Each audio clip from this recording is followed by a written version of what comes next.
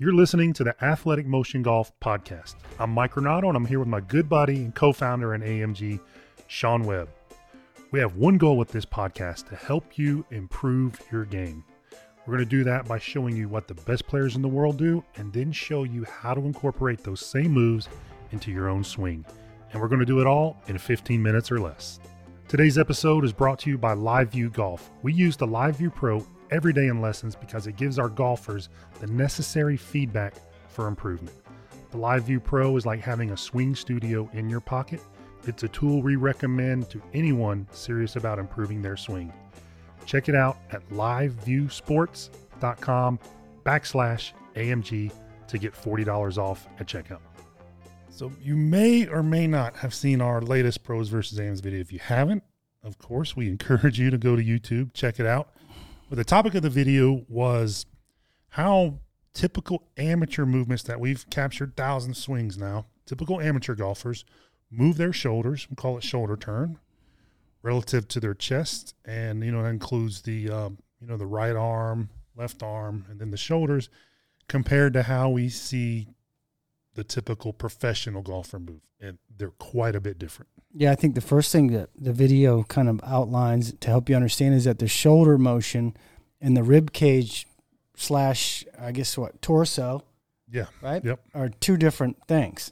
Let's talk about that a minute. So 3D, there's a lot of different kinds of 3D systems out there. And to my knowledge, the only one I can think of that actually puts markers on the shoulder, and I'm talking about, the point of the shoulder blade, is Gears 3D. Everything else puts maybe one sensor on kind of the back of the torso and just combines the shoulder movement with the chest movement. So you get a much different perception of what's actually rotating in the golf swing, because the shoulders and chest do not rotate together.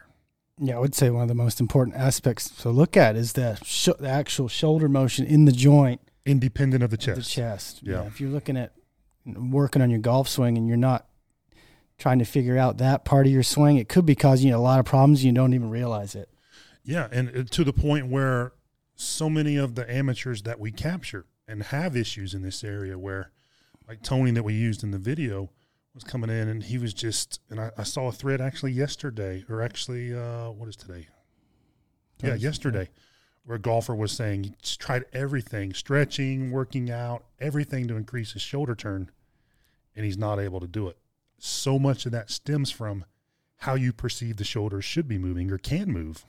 Yeah, I think even I was guilty of it, over the years, trying to figure out how to make a better turn. And I was taught for a long time to pull my shoulders back in the sockets, almost like I'm trying to stick my chest out.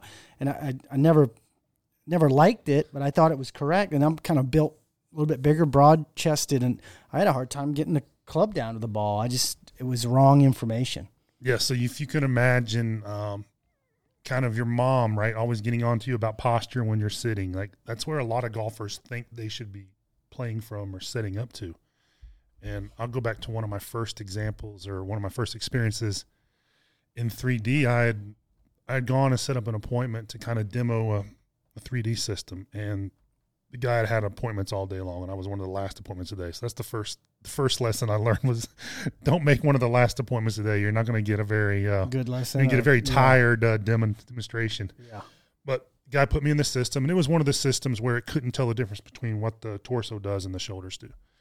And, I'm 6'5", kind of same shape, got thicker through the chest and shoulders. And he set me up where he put a club across the front of my chest, and he said, do not let your arms touch that club. So you can kind of imagine that same kind of military upright posture. And he said, all right, now make a backswing. The club was hovering a foot off the ground if I kept my arms behind my chest. So he goes, well, you just needed more knee bend. So, needed another foot of knee bend. Yeah, it just falls apart at that point. Right. Because it just makes no sense. That's not how you would hit anything. Yeah. So the jumping off point there is when you're setting up to the ball, your back can be fairly neutral as you bend forward from your hips, but let the arms in the shoulder joints be forward, called protracted, right? Let them roll forward so your arms are up on top of your chest a little bit more. Your arms will be able to be straighter, and you'll have a lot easier time letting the club touch the ground. Yeah, and, unless you're trying not to do that, which a lot of people are, it's a very natural movement to make. Mm-hmm. Like if we were going to play catch, you toss me the ball, I would reach out to catch the ball, and that exact same thing would happen. So it's not an over where it's awkward and you really got to stretch yourself out. It's a very natural movement to make. Yeah, even like tying in other sports like baseball. I mean, I played a lot of baseball. Nobody taught you to pull your shoulder blades back. You just kind of start getting the bat moving. Your shoulders are just kind of moving in the sockets and actually probably forward a little. They're probably definitely forward. You make contact with the ball. Both shoulders. You wouldn't be pulling them back. You wouldn't be able to reach the outside corner of the plate. Definitely. No. Yeah, it's I've had I'll say misfortune of having surgery on both shoulders in the past few years. And through all the therapy, one of the therapists said, it's like, why is it so hard to rehab these things? He goes, it has the most range of motion at any joint in the body. Yeah. And it rotates around a very small joint, which is where the collarbone connects to the sternum. So if you're trying to restrict all of that range of motion, you're going to severely limit your golf swing. Yeah, and in the golf lesson setting, if you set up with them pulled back, or you have the notion that the shoulder and the trunk have to turn exact same amount on the way back, like you're keeping them the same, you're not utilizing any of that extra motion. And the interesting part about that is that extra motion is a lot of the reason why the club comes down on the correct plane on the downswing, because we do it all the time, right? We get people that are severely over the top, and you've seen it if you watch some of our live lessons. I'll get in there, or Mike will get in there and stretch the lead shoulder across and pull the right shoulder back and kind of get their hands away from their ear, their right or trail ear on the backswing. Immediately it fixes their downswing. They've never swung that much down, or not over the top, I should say. Yeah. They've never been that shallow in their life, ever, right? They never made that good of a downswing. Yeah. Exactly. Yes. Exactly. Yeah, you're exactly right. So let's kind of walk through from really address to the top of the swing is where we left off in the video, and we can talk about the downswing a little bit too. All right, so at address, both shoulders are a little protracted, right? Not severely, right? We see golfers who sit at a desk all day and they look like they're 90-year-olds and they're 40-year-old, right? So yeah, that makes a good point. So I think the shoulders are going to be forward. You just have to be careful you don't really round the upper back too much. Like turtle shaping your back kind of thing. So you bend from the hip joints with a fairly neutral spine and then let your shoulders move forward. That kind of gets you in an ideal spot. Yep. So you're a little protracted with both shoulders, and that's just the shoulder blades have kind of rotated forward and at setup. Then right in the takeaway, all the way up through. Actually, let's talk about the takeaway. So right in the takeaway, really through the first half of the backswing, what we see great players do is, and I'll kind of describe it here. So if you just stand with your arms out in front of you like a Frankenstein posture, right? You've all seen cartoon Frankenstein walking. That's both shoulders protracted. Now, if you just extended the left shoulder out a little bit more, you would increase that protraction without the left arm moving across your chest. That's what happens in the first half of the backswing. That protraction increases, and there's not much adduction, which is the left arm moving across your chest, right? Right, and then you add the rotation to that. That puts the club in the classic takeaway spot. And what a lot of people do, they set up with their shoulder blades back, let's say. They set up to the ball, and then they just sling their left arm across them to get to that takeaway position with the club level to the ground. Everyone can kind of visualize that first kind of level to the ground spot with the club. And if they do that without making that shoulder move, the arms just sling across their chest, and they're already behind the 8-ball. They're in a bad spot from there. Because we're all used to seeing down the line videos of good players where the hands are behind the trail shoulder, and that's depth, right, to the backswing. And everybody wants depth because that's what good players have. But it falls apart when you think, okay, and on video it looks like you do that because video's 2D and the swing's 3D, that I'm just going to move my lead hand, in my case, my left hand, across my chest as far as I can go. And that's the opposite of what happens. Yeah, it can give you the look that you're trying to get sometimes, but the way you went about doing it totally destroys any chance you have of making a decent downswing. Right. So if that's your goal in the golf swing is to take the lead arm across your chest, now you've spent at the goal of getting depth, you've now you've got that depth at the expense of width. Because with your lead arm across your chest without much protraction in that lead shoulder, Now you've got no way to put your right arm in there without it being super bent. And super bent right arms are not something we see with really high-level players. No. Like roughly, I think the tour average that we have is roughly around 74 degrees. So if you hold your arm straight out, that'd be 0. Bend your elbow 90 degrees. They're a little bit less than that. Yeah, and you can get away with a little bit more, a little bit less, but, just try not to bend it more than 90. You'll be in pretty good shape. Yeah. And, by doing that, combine that with moving that the lead shoulder kind of more out, I guess, in the socket, right? That it's interesting feeling at first if you haven't been doing it. It gives you all this room at the top of the swing and all this width that you probably never had before. And if you're looking at your swing from face on, a pretty good way to, if you do it right, you'll be able to draw a circle around your head at the top of the swing. Right. You'll be able to draw a little circle just big enough to go around your head, and you should be able to draw a circle, the same size circle around your hands, and those two shouldn't be touching. Right. You don't want your hands in your head circle. Yeah, that's right. That would mean you're kind of pulling the left arm in too much, collapsing the right arm, and everybody's seen a guy that looks like he shouldn't be able to make a super long backswing. He's making it. Right. That's probably what he's doing. Yeah, I mean, for as long as the golf swing's probably been talked about and taught, golfers have struggled with, well, I'll say post swinging in a tweed coat, right? Where he's like swinging in a straight jacket. Yeah. We'll say modern day golf swing, however far back you want to go with that. Golfers have been trying to keep their left arm or their lead arm straight, right? If you don't do that with your shoulder, you can kiss that goodbye. Yeah, the lead arm slams into your chest, and it's basically forced to bend. Yep. And no matter how hard you try to keep it straight, it's impossible. Yeah, because there's momentum to the backswing. There should be anyway. That's right. So that allows you to get it into a spot where it feels natural to have it more straight without having to work so hard at it. And kind of that's what it's all about. Yeah, because nobody does that little Frankenstein deal with a 120-degree bent arm, right? Everybody can keep their arm fairly straight. That's right. And the thing about it is, it's like we always say, well, the devil's in the details. Well, you could tell somebody just make a backswing, but the details of it are what makes it really work. And when you use your body this way, the way it's kind of designed, it makes things so much easier without you having to work so hard. We were in a lesson yesterday with Scott, and the guy, we were doing the gears captures, and the guy just had one of these kind of revelation moments. Good golfer, right? Seen golf swings, studied them online. He's like, this is really showing me how useless 2D video can be.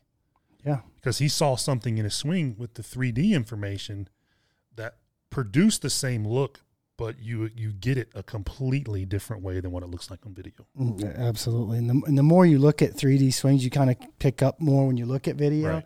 If you've never even seen it in 3D, it's hard to kind of get some of this stuff in your head that we're talking about, but we're kind of fortunate to have all these swings we have in our database, and we've looked at great players all the way down to high handicappers, and you start to discern what the differences are, and this shoulder movement is a major differentiator. Yeah. So in our example in the video, Tony was 68 years old. He had a 1 degree difference from shoulder turn to chest turn, right? So basically turned them together. He turned him like a block and he of was wood. trying to. He's like a block of wood, right? Yeah. He was trying to, he said it was trying to be a connected, powerful turn. And he wound up with no power, or he had connection, but he wound up with no power.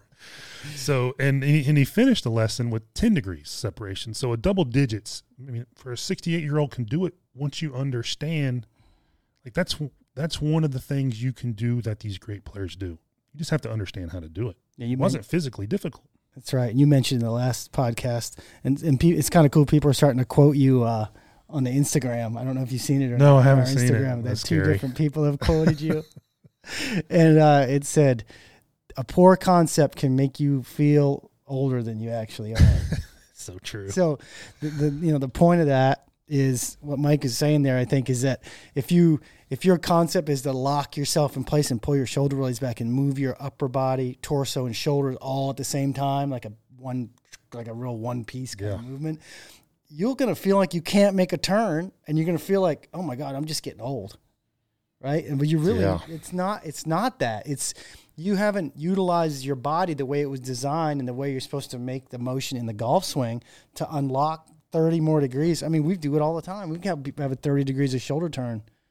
I'm smiling. Times. Yeah, I'm smiling because some of our favorite lessons are the guys who've retired, and it's like they've got a second career in golf because now they can spend the time practicing, and they they get themselves in better shape. They do all this, and it's like, okay, I'm in better shape. I'm more mobile. I'm more flexible, and I can't move. Yeah, like it's like, okay, I can't make a turn. So we're going to come see you guys and see if it's just like I'm just done. I'm just too old to play, or if I'm missing something really obvious. And 99.9% of the time, it's not physical. There's not a physical limitation keeping you from your best golf swing. It starts with the concept, and there's no more evidence of that than when you talk about shoulder turn with golfers.